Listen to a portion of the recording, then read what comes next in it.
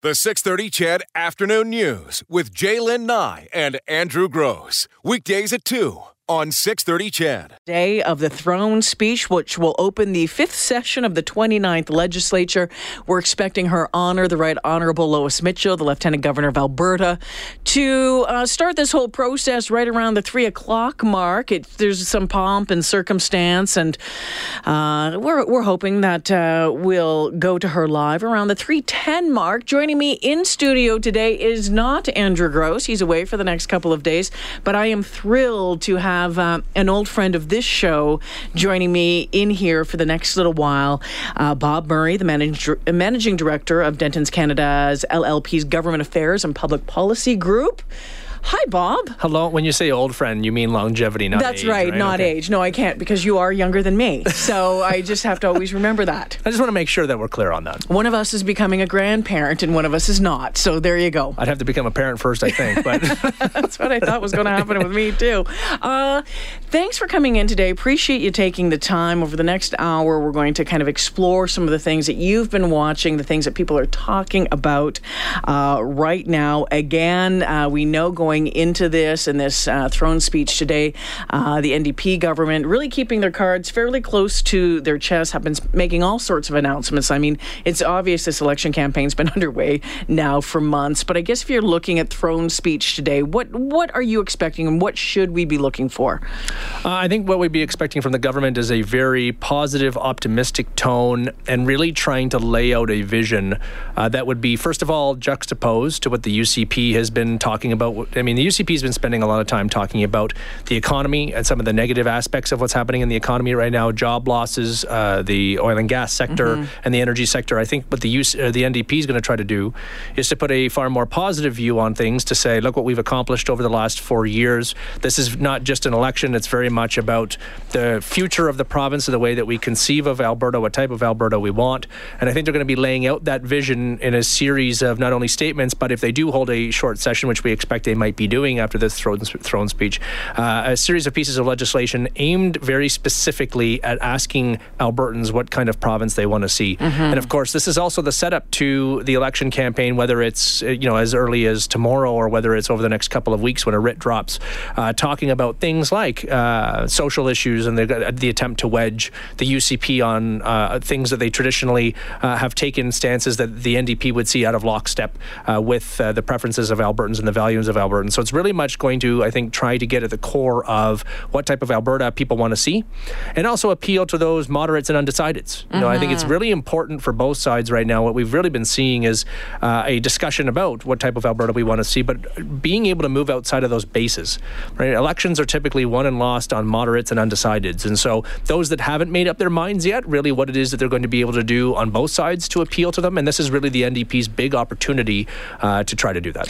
Given what has been going on, and certainly the news out of over the weekend and over the past, I guess Wednesday, Thursday, Friday into the weekend, the articles in Maclean's magazine, the CBC, reporting, Global Television reporting about the kamikaze situation. Would you, if you were, and you're not, obviously, but if you were advising a premier about to drop a writ, would you be advising her or him, let's put that, to wait to see what's going to happen over the next little while? Do you think it would be prudent for the premier to wait, or is there not going to be enough time for results of any investigation before we have to have this election done? What do you think? It would depend on what the numbers were telling me before any kind of rumor and innuendo came out, especially as all of these leaks have happened. I mean, what's really interesting here is obviously this is the various factions of Alberta's conservative wing eating at its own by virtue of internal dissatisfaction, which of course for the other side is a gold mine, and trying to find opportunities to be able to show internal dysfunction, potential lack of trust and lack of honesty. And of course, the ultimate question always boils down to, did Mr. Kenney know anything? And if he did know, when did he know it? Did he have an active part in trying to facilitate these things, etc.? And so right now, I think what we've seen is the NDP has, as you said in your introduction, held its cards very close to its chest. And I think a lot of that was, I think they had a pretty good idea some of these things were coming. And I think that we've seen, that the NDP has been stoking this fire quite strongly to see whether or not it's going to make a difference in the minds of Albertans and whether or not it's going to make a difference in the polls. Doesn't necessarily have to be the fruition of investigations, but the notion of investigations at all is something that can sway people's minds. And what it does as well to whether or not the NDP is able to compel the narrative that makes a direct linkage to people's view of Mr. Kenney, and whether or not this hinders or helps their view of him as a potential leader and a potential premier of the province. This morning, Jason Kenney was telling Danielle Smith and Ryan Jesperson during the special coverage this morning, a province-wide coverage, says there was some communication between his leadership campaign and that of Jeff Callaway, but nothing out of the ordinary. He says there was no plan to work together to defeat leadership rival Brian Jean. He went on to say this. After the referendum that created the new party, Mr. Callaway asked me to meet with him, which I did at his house. It was late July of 2017, and I went there to ask for his endorsement for my campaign for the leadership. He told me that he was considering running his own leadership campaign. He said because he thought there was a group of Wild Rose supporters that wouldn't support Brian or I, and they needed a voice. He also had some issues he wanted to articulate around the natural gas industry, access to Hudson's Bay, and some other issues. And it was no secret he had no love lost for Brian. I think they had a long-standing some kind of personality feud. So, I said that's. I wanted to get his endorsement or support. I left that meeting with the impression that he would be at least launching an exploratory campaign and possibly going all the way till the end. My staff kept in touch with his staff, but we didn't offer or provide any material financial support. And if there are questions about irregularities, I hope that the authorities get to the bottom of it and people are held accountable if they've done anything wrong. All right, so that was Jason Kenney this morning talking to Ryan Jesperson and Danielle Smith. Kenney saying it's completely false that his campaign provided funds to Callaway. And again, investigation now underway. When we talk about, and actually there's two articles in Maclean's magazine right now, a Jen Gerson one kind of looking into it, and then Jason Markusoff kind of a follow-up article in which he says today, which I thought was interesting. He said Jason Kenney told the UCP convention last spring that he declared the Conservatives lost voters' trust in 2015, that the PCs had been in power far too long and had become arrogant. The public was fed up with the political games, and the other side, the Wild Rose Party, it lacked discipline. And Jason goes on to say, so what's the first thing he does with his new party? The first bloody thing is to inaugurate this. His team coordinates a sham candidate to run alongside him in the leadership, whose main purpose is to say all the snarky things about Brian Jean, Kenney's chief rival, that Kenney's leadership brain trust thought not genteel enough to come from their man's mouth. Now, when you look at something like this, Bob, I mean, backroom politicking, backroom negotiations. I mean, that's politics, isn't it? There's not a lot of politics that happens in the front room. and it's, I think what's unusual here is that, first of all, the way that this is all coming out, and the fact that you obviously have a whistleblower from within the Conservative circles that is providing emails, providing details around some of these meetings, etc. I think you also have, it's the timing that also makes this interesting. Of course, the timing is not coincidental, that we're on the eve of a red, and here you have these types of details coming out. But as you heard in Mr. Kenney's statement on the show this morning, it's important that he's focusing on the financial and the material contributions, because, of course, that at the end of the day is what would cross this from a political tactic into something that might be contravening election spending or campaign finance laws or elections laws. Bob Murray, how much of an impact do you believe that this they're now calling it Kenney-kazi, That's terrible. I know it is, but horrible. I know. But it's, it's been thrown around there. This kamikaze candidate campaign is actually going to have on this election. I'm seeing a lot of people out there saying, don't care, and that they believe that that the UCP are shoo-in. I think the question, if you were going to vote for the NDP to begin with, it doesn't really matter. If you were going to vote for the UCP to begin with and you were a firm Jason Kenney supporter, it probably doesn't matter. If you were leaning towards the UCP because you wanted a change from the NDP, but you find this unsavory, then it starts to matter. And if you were completely undecided and you were going to wait to see how things unfolded throughout the campaign and you held a certain value set, then this could matter quite a bit.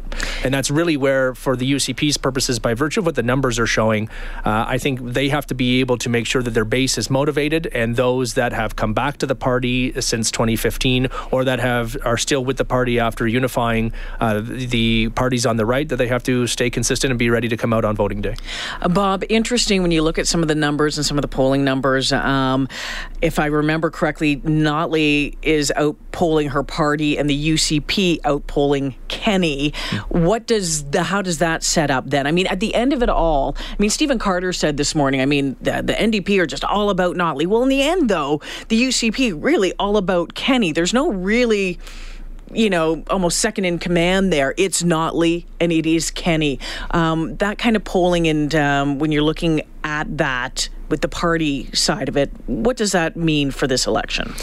Well, I think about your comment, the reason that right now it's Notley versus Kenney, and one of the things that we haven't seen on either side, but even from the UCP, is we're seeing a gradual trickle out of a platform. And so a lot of it has been on the cult of personality around Jason Kenney, but now the tactic is knowing where Mr. Kenney's numbers are compared to the parties, the attempt to shift the conversation to policy positions that people may want to be talking about. So we've seen discussions around agriculture, we've seen discussions around other pieces of a platform that are starting to come out that they're trying to shift that conversation. What I think is interesting on the other side is that for a party that's been in power for 4 years, the conversation is only about the leader, and by virtue of the image that leader projects and people's favorable perceptions of that leader, but they're not looking to run on a 4-year-long record. The campaign is very much going to be about an individual, and there are reasons for that.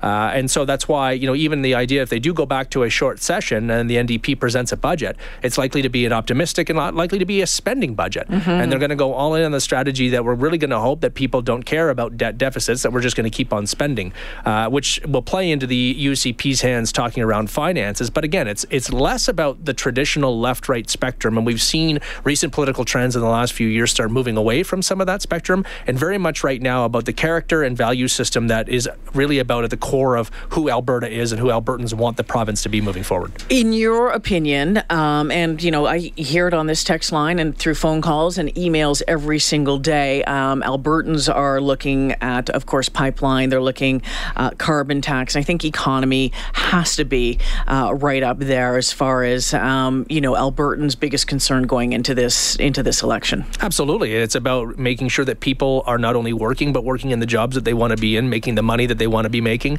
The Alberta competitive advantage throughout the country, one of the main reasons is, yes, we have a lower relative taxation regime, but we also have fairly high salaries, and that's one of the attractions of being out here.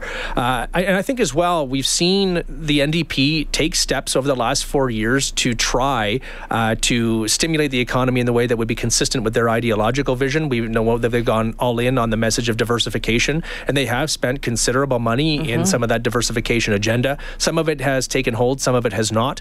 I think part of the concern around that diversification agenda has been that the NDP has been very willing to pick winners and losers by having programs where companies have to apply. And so it's a good news story when you award companies with incentives. It's a bad news story that you might be turning away 3 or 4 other major projects that might be willing to actually invest in Alberta because the government's only willing to give out a certain amount.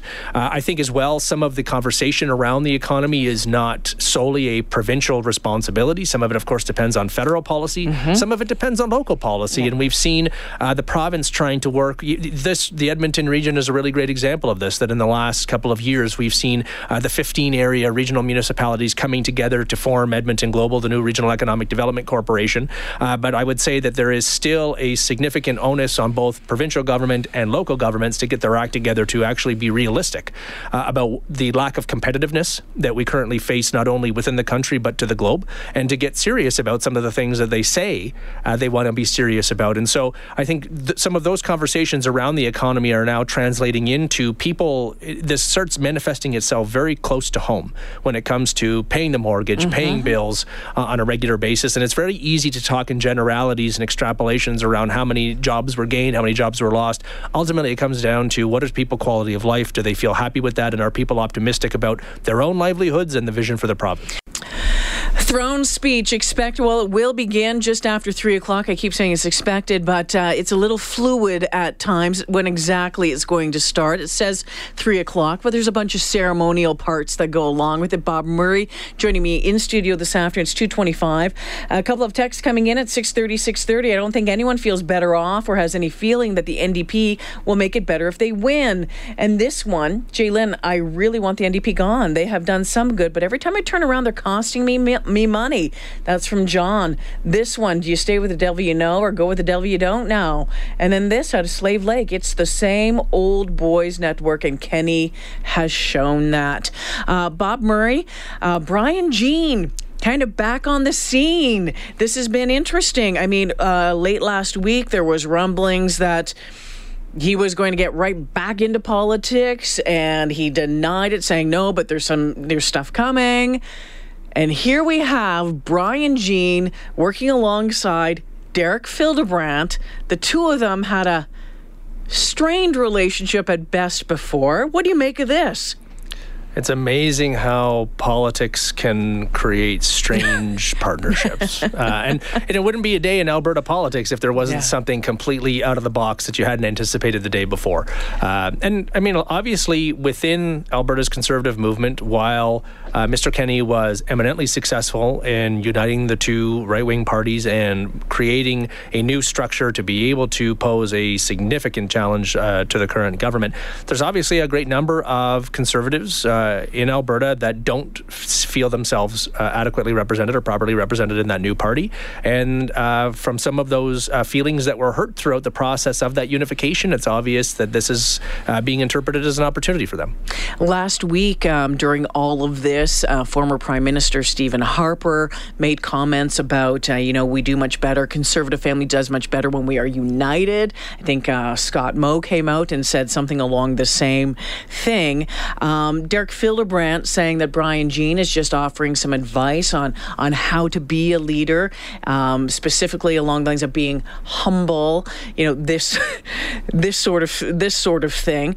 Do you think that there's the possibility that this is setting up Brian Jean to take a more prominent role either with the Freedom Conservative Party, or if something were to happen with Jason Kenney and the UCP, that could be setting Brian Jean up into sliding into one of those roles? I have no idea. I think there's so much speculation going on. There's so much speculation. There's so many scenarios. I sometimes feel like we're on the verge of tinfoil hats in Alberta politics with some of what goes on. And then something happens and you say, well, maybe it wasn't as crazy as you first thought. I think more than anything, right now what we're seeing is we're on the eve of an election, and at this point in time, every politico is trying to advance their own political interests and to advance the interests that they feel best represent both themselves and the province. And I think we're seeing that in spades coming out on the right side of the spectrum right now. But what Mr. Jean will do, what Mr. Jean won't do, I have no idea. But it's very obvious that he's not done. All righty. On that note, we're done for this half hour. We're going to turn things over to Eileen Bell for the 2:30 news. On the other side, let's take a look a little bit closer at each of the parties. The five of the party leaders joined Ryan and Danielle this morning. Lots of conversation to go from there. I think we'll take a closer look at the NDP, at the UCP, at the Alberta Party, and what the Alberta Party might bring to the table during this election, the Freedom Conservative Party, and then the Liberals. The Liberals and David Kahn, the lonely Liberal member in Alberta right now. Our continuing coverage of the throne speech continues right here on 6:30 Chet. I'm Jalen Nye, sitting across the table from me today. Happy to have Bob Murray in studio. And if you've just joined us, Bob Murray, of course, the Managing Director of Denton's Canada LLP's Government Affairs and Public Policy Group, a friend of this show. It's been a while since we've had you in talking politics. I'm thrilled that you could join us today. So want to break things down a little bit, because the throne speech expected to start the whole ceremony bit around 3 o'clock. We'll probably start hearing from the Lieutenant Governor around 3:10. But when we've been kind of looking at what's been going on, talking about how these campaigns might run as we wait for this writ to be dropped, the Premier, Rachel Notley, saying that she's looking forward to talking to Albertans about the NDP's record and what they want to achieve in the future. I absolutely would see it differently.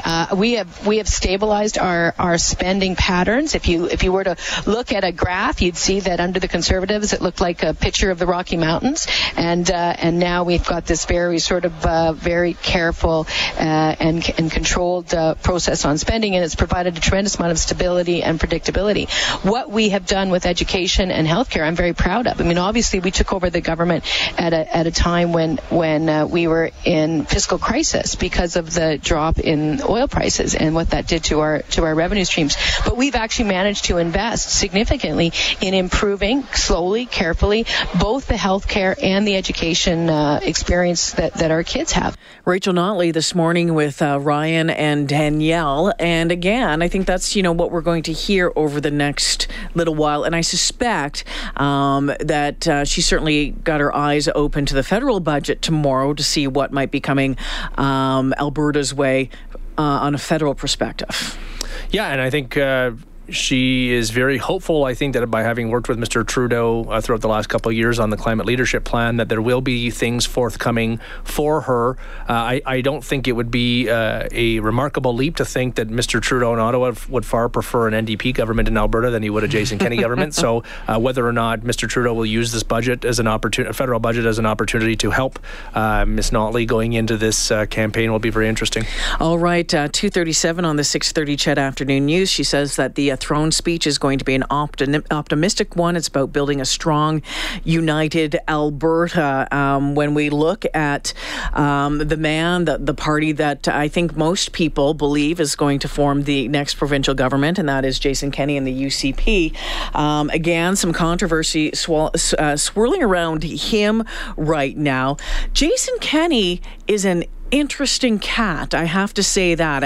I've had the chance to talk with him quite a bit. He is, well, they both are, Notley and Kenney. I think both professional politicians. They're very good at that, whether you like their policies or not. But Kenney seems to me at times almost a bit of an enigma. We don't know much about him. It's interesting. Mr. Kenney's been on the public scene and the federal political scene for quite some time. I think we know enough about him to know exactly where he stands on a great number of issues. Certainly, I think one of the things about Mr. Kenney is that it's not hard to know where he stands on issues if he's asked a question. Yep. He's usually fairly quick with an answer, and usually a very polished answer for what it is that he's incredibly polished. What he comes forward with. But I think in terms of that personal side, I don't think people really know that much about him. I think some of that might be intentional on his part. But again, I think this is exactly why what you're going to see from the NDP is the campaign is going to try to roll out an image of the Premier that is very different than that. Is that important, though? Do you really, at the end of the day, do Albertans, do everyday Edmontonians and Calgarians and someone who's working out in Leduc or someone who's, wanting their job back in Fort McMurray really care that we don't know much?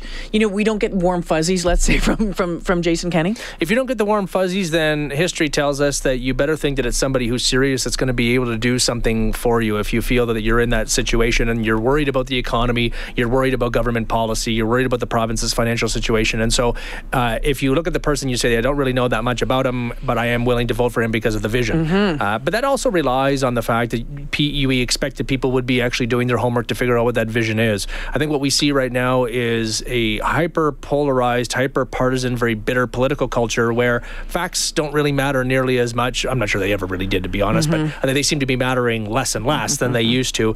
And so I think a lot of it's also about perception. And so one of the conscious efforts the UCP has been making over the last year in particular here has been really making sure that the perception of Mr. Kenney is that he cares about the economy, he's going to focus on the economy, he's going to fix the economy. And so whether people delve deeply enough into what the UCP stands for and what that platform is going to look like, I'm not sure, but chances are, by virtue of the way the political culture right now works, probably not. He has said, politics right now is like drinking out of a fire hose, right? It's just ugh. Yeah, it's like a cesspool. Yeah. It's just so nasty. And I mean, social media, I think, has exacerbated that. Absolutely. But we're no longer having political conversations. We don't really have a political narrative. We're talking, people are talking past each other. It's more about being right and having a party try to verify your own beliefs, whether or not that's grounded in fact, I find is really what's happening. And that hyper-polarized culture has created a situation where politics has become very black and white. And it's very less about complexities and nuance. And when we talk about portfolios like healthcare and education and human services in this province, they are nothing but complex.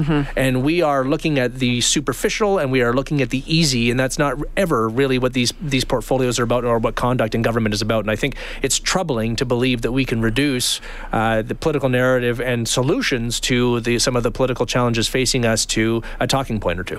Jason Kenney saying that he'd kill a carbon tax, cut off oil shipments to provinces that bulk at pipelines, boycott banks that shun fossil fuels, and pressure Justin Trudeau's federal government, and billions in transfers to other regions if new pipelines don't get built. Equalization was a big conversation this morning at the Ledge with Danielle and Ryan, and this was Jason Kenney. We will make it clear in the days to come. We need to fight back for this province. We need a new deal, a fair deal in the Federation. We are generous, but we can't have other governments benefiting from our resource wealth while they're doing everything they can to block it.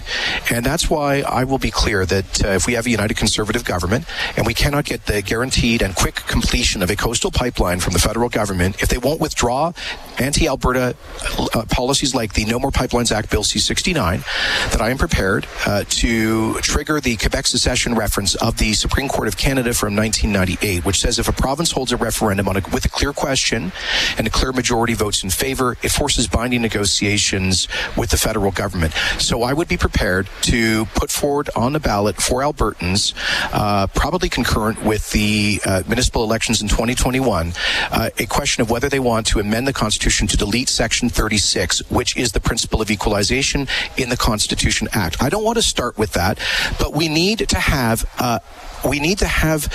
some real strength in our fight for a fair deal. And I want to take a page out of Quebec's playbook. They've managed to dominate the politics of the Federation for 4 decades very effectively. We need to be as assertive as Quebec has been, and I think the referendum on equalization is the best way to do so. And Jason Kenney talking about a referendum on equalization, but opening up a constitution to deal with referendum. That could be opening up a can full of worms. Oh, it's opening of the hornet's nest for sure. And there's so many different dynamics that go into that. There's obviously the provincial dynamic. There's the federal dynamic, how other provinces will receive even that talk. But I think what's interesting here in hearing that is critics have long said that Mr. Kenney talks a lot about equalization, but there's been no plan. How does he actually plan to have those discussions with the federal government? The actual way that the equalization system works. But he was part of the team that made this equalization program under the Harper government. Wasn't it? Well, he was absolutely there. But again, how much influence he had over the final product, I think it's always easy to say that you were there and part of that, but were you the one that actually helped craft it? So I always am skeptical of some of those claims. But I would also say that this is the first time, at least that I have heard, him come forward with something this concrete and a plan as to what it is that he would seek to do. And so it would be quite an interesting plan to be able to try to move forward. But again, Mr. Trudeau in Ottawa, I think, has a vested interest in a potential different outcome for the Alberta election. Kenney saying he pledges to balance the budget during his first term by freezing spending and making what he calls tough choices on pipelines. He wants more options other than Trans Mountain, and we're still waiting for that. Amarjeet Sohi saying just last week, saying that he believes that the consultation process will be done within this 90-day window. So waiting to hear on what happens next on that one as well. Bob Murray joining me in studio as we count down to this afternoon's throne speech. Bob Murray in studio with me this afternoon. The throne speech expected to start in about 20 minutes time or so. Wanted to talk to you about the Alberta Party. We'll touch on the Liberal Party as well and the Freedom Conservative Party. But Stephen Mandel, the leader of the Alberta Party, of course, former mayor of Edmonton, was a health minister as well in the Jim Prentice government. He is now leader of the Alberta Party. Your thoughts on the party and what they could mean to this? There's been a lot of talk about some vote splitting here. Yeah, well, I mean, the Alberta Party's been working very hard to present itself as a centrist alternative to the Black and White, to the NDP and the UCP, and to try to take a careful approach to what they're saying Alberta politics. I think with of course, the recent challenge around the paperwork and the courts certainly didn't do them any favors. But I think certainly the hope, I think, on the UCP side of the spectrum is that the Alberta Party can have a strong showing in Edmonton and vote split with the NDP and possibly allow UCP candidates to fare well in this area and elsewhere in the province. And so whether or not they're actually being interpreted as that centrist alternative, whether or not their candidates are going to be well funded enough and actually able to break through and to gain seats, or whether they just play a vote splitting role with a few seats selectively here and there, I think will be interesting. This morning he was asked, Stephen Mandel was asked, who is the Alberta Party? What is the Alberta Party? And this is what he had to say. Sure. One of the problems, anytime we announce anything, the other guys copy it. So we want to keep our announcements for during when the writ is dropped, and we'll announce the various projects we have for creating jobs, creating opportunity, education, a bunch of other policies and programs. And so we will announce those in due time. But I think that, you're making an assumption that the people on the far left and far right are not on the far left and the far right. They leave a tremendous amount of room in the middle for people who want to have a balanced view of how you deliver programs in an effective way while still managing an economy in a way where we can create jobs and opportunities. So I think there's a huge difference between us and the other two. We hear that constantly, is that the other two are polarizing. We're not that way. Not that way. Stephen Mandel answering the question, who is the Alberta Party? As he says every time he makes an announcement, the other parties take it from them, and that's one of the reasons why they're not really releasing much of the planks in their platform just yet. But we'll need to watch that over the coming days and weeks to find out a little bit more about what exactly the Alberta Party is going to bring to the table. Yeah, absolutely. I mean, and you heard from that message, they're trying very hard to forge out this center in Alberta politics, where right now, with a hyper-polarized political culture, it's going to be a really tough place to be able to play. David Kahn, the leader of the Alberta Liberal Party. I remember when I moved back to Edmonton in 2000, the Liberals were a little bit more powerful than one person, back in the Kevin Taft days. That's going back a ways now.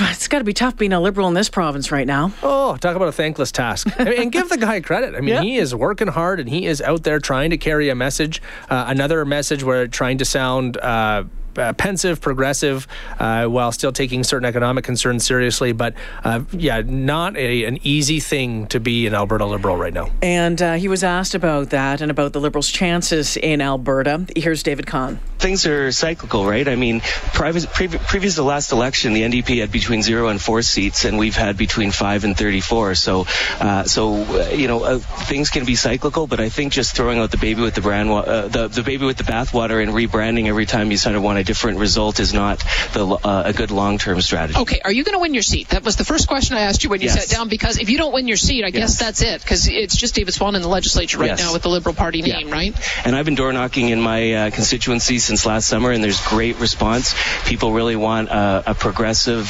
strong voice in the legislature. They want the leader of the Alberta Liberal Party, me in the legislature, and more importantly, to my particular race, the constituents of Calgary Mountain View really respect David Swan's work over the last 15 years. It's a Liberal riding, and they want me to continue that work going forward in the legislature. So I've got really great response at the doors from almost all constituents since last summer.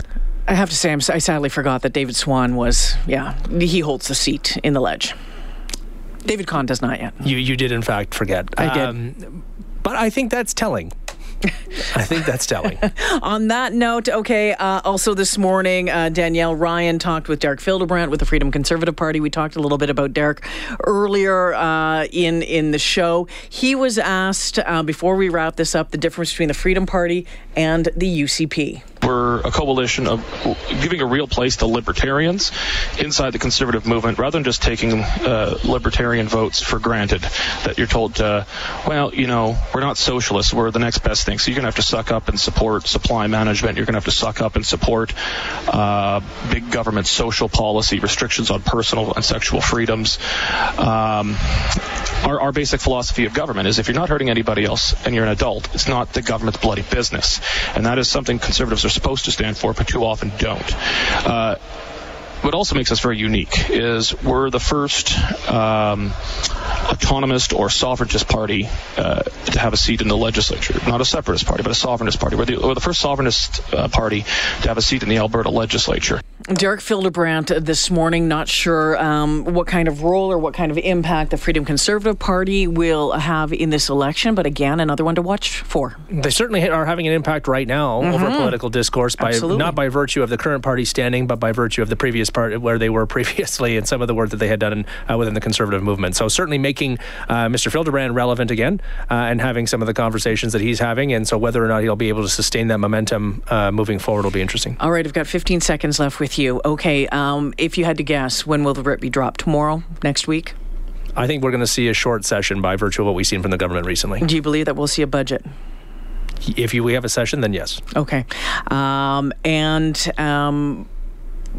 When all the ballots are cast? Oh, I have no idea. I hate predicting. Come on.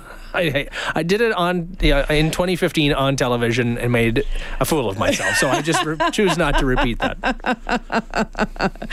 That was a night to remember. In many ways. For so many ways. In many ways. Bob Murray, thank you for joining me this afternoon. It's great to have you back in studio again. Bob Murray from Denton's Canada, their government affairs and public policy guy right over there. Thank you so much. Thank you. The 6:30 CHED Afternoon News with Jaylen Nye and Andrew Gross. Weekdays at 2 on 6:30 CHED.